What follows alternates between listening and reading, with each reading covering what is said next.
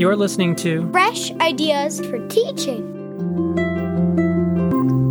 Hi, everyone. This is Walter Rodriguez, and you're listening to the Fresh Ideas for Teaching podcast. I'm here with my colleague, Jamie Downey, director on the K-5 MyView Literacy Solution. Jamie, who's our special guest today? Thanks, Walter. I'm honored to have Dr. Judy Wallace on the show today to discuss what really matters in literacy education. Dr. Wallace has spent the past 4 decades as a teacher, literacy coach, university instructor, and staff developer. Her professional focus is on reading comprehension, writing, and whole school and district change through literacy and instruction. Judy's publications include The Blue Pages in Conversations with Reedy Routman and Comprehension Intervention grades K through 2 and Comprehension Intervention grades 3 through 6 with Stephanie Harvey and Ann Goodvis.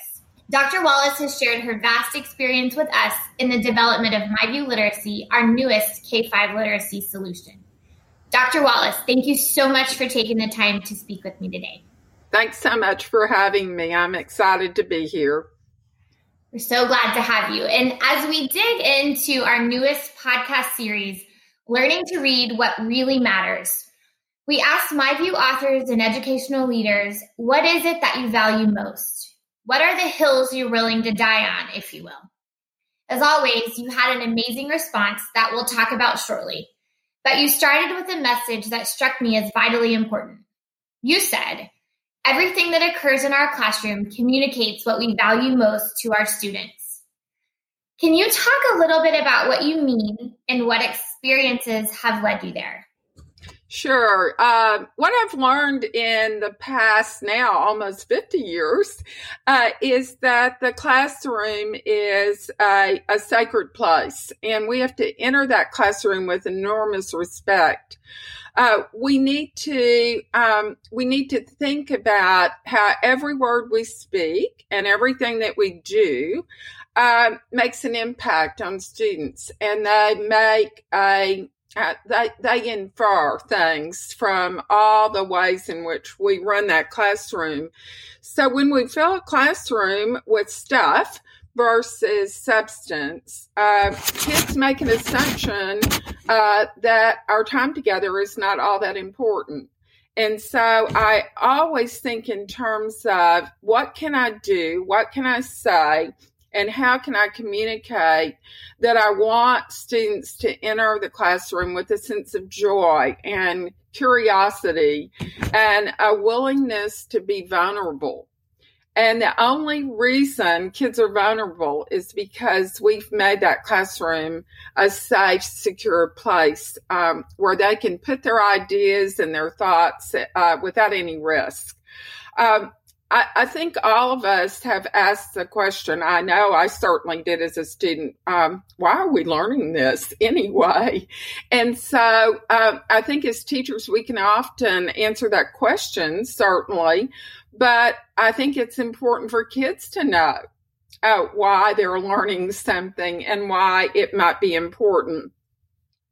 I use as a kind of litmus test for myself when I'm planning for instruction, I use this question, is there a destination for what we're spending our time doing in the classroom out in the real world? And for me, that's a really important question and one that I make sure that I think about. I also, one other little quick way that I think that we can make the classroom a place that communicates all that we want it to is that all the words that we use are words about what we want kids to do, not what we don't want kids to do. And I found that that's made a huge difference in my own teaching, which I do on a regular basis, not this year, but I typically am in classrooms about 100 days a year. So that's an important caveat, I think, is to make sure kids know what we want them to do versus what we don't want them to do. I couldn't agree more. I think your points about really making learning relevant and helping kids understand why, as well as, positive reinforcement versus the negative reinforcement are absolutely critical. And you are in classrooms, and one of the things I love about talking with you is how you're constantly working with new and aspiring teachers. And I'm curious, as you work with new and aspiring teachers, how do you coach those values, determining values and communicating those values through action? And how do teachers know if they're on the right track? Well, I think the thing that I've learned the most is that it's important for us to spend time thinking about our beliefs and really articulating those beliefs. The educators that I admire, their beliefs are obvious because of the practices that they use. And so it was, I guess 20 years ago now that I read the book that the Sizers wrote called The Students Are Watching. And so I know that beliefs are communicated through our actions. And so the work that I've done with schools and districts and certainly the students in my classroom, I emphasize how important it is for you to do some reflection and think about what is it you really believe about teaching and learning. And so that certainly is an important first step. But if we stop there, what happens is that we never get to the next step, which is how do our practices, how are they influenced by the beliefs that we have? In a sense, practices in the classroom become the evidence of our beliefs. So if I walk through a school, I can infer the beliefs within the school by the actions and the kinds of practices teachers use. I think when we take time to identify our beliefs and also the practices, we teach with a sense of clarity. And what I want to preserve in young teachers particularly is I don't want them to have some sort of nagging inner struggle about why they're not feeling as though things are going the way they should. So if they're anchored with beliefs and they've decided on practices, then they have a sense of clarity, but they also have a sense of where to troubleshoot when things don't seem to be going well. So let me give you a quick example. If I believe that it's important for students to talk in a classroom, then I'm going to emphasize turning and talking, stopping my instruction from time to time and letting kids turn and talk.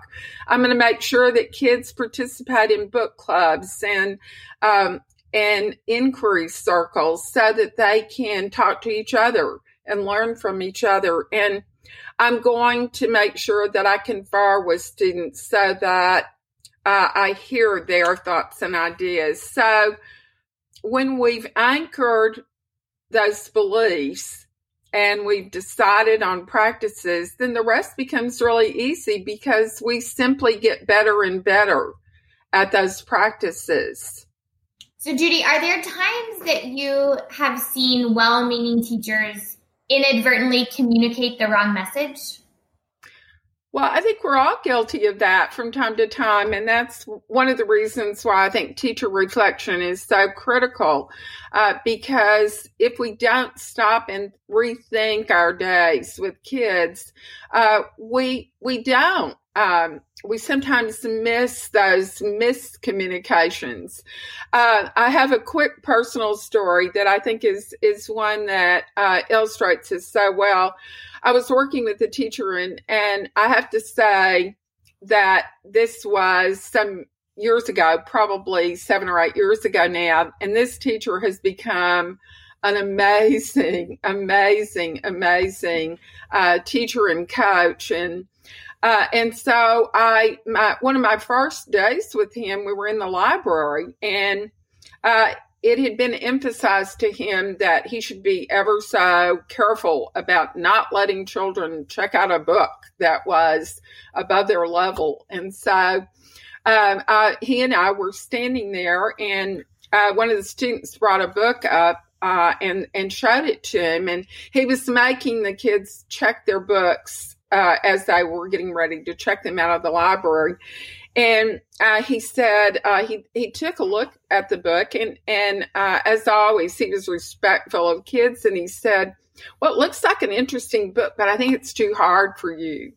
And so the student, sort of dismayed, walked away and chose a different book, obviously. A few minutes later, we were just the two of us were there, and I said to him, what do you know about the reader? Does it look like it was science fiction? And it looks like he might have been interested in that. Do you know if he likes that kind of book?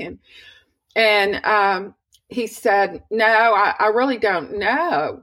And I said, "Well, maybe interest plays a role, and we shouldn't just focus on level so strictly." And maybe his interest would have allowed him to navigate the book with success.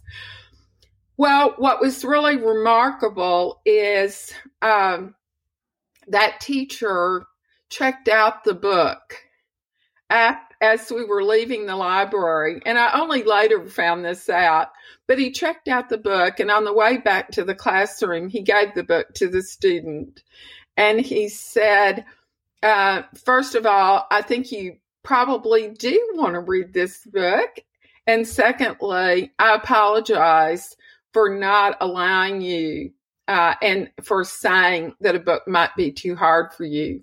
Well, there's a great example of a teacher who reflected in action, but that's why we need to live in communities of learners, because we all contribute to each other's success as teachers.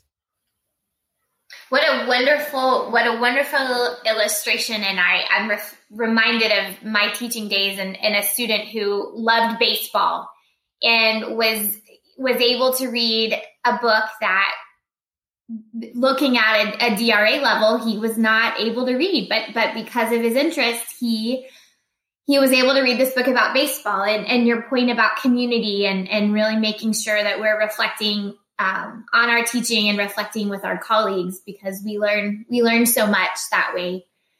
You are a literacy expert. You are a professor. You are an author. At the heart of it, you are a literacy teacher. And what I'm curious, when you think about your storied career and the thousands of teachers and students you have touched, what do you value most as a literacy teacher? What's your hill, if you will? Well, I think I value most this belief that our goal is to make all students read not only with proficiency, but also read willingly. In a way, we've all said that we teach ourselves out of our work as a teacher, because we move students on into a life of their own. And I think that we need to make very sure that we make the kinds of choices in our classroom that drive the kinds of students toward independence, but not just independence, because you see, independence is just saying that somebody can do something without you helping them. Mm-hmm. But I want to move students to self-determination. I want them to be self-determining readers and writers and thinkers. And so for me, that idea of sort of launching kids into a life of not only successful reading and writing, but also a life of self-determination where they become their own masters, in a sense. I love that. And as you think of your work with with teachers and being in the classrooms as you love to do. And I hope you get to be back in classrooms really soon. I hope we all do. If you're watching a lesson, what would you look for as evidence of that teacher value of working towards independence, helping students work towards independence? Well, I think I'm looking for modeling and demonstrating. In fact, sometimes in a kind of a fun way, I make teachers raise their right hand and say, "I promise," and they repeat to not use the word teach.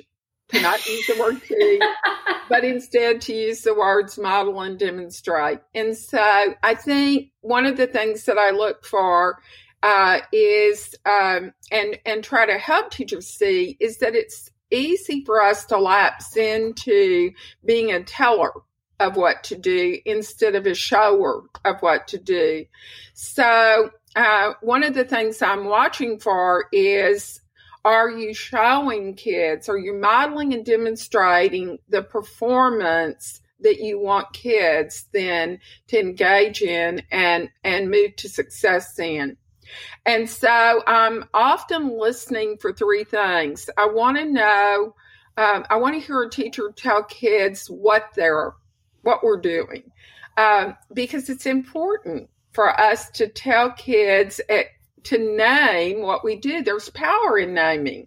So today we're going to be learning about whatever.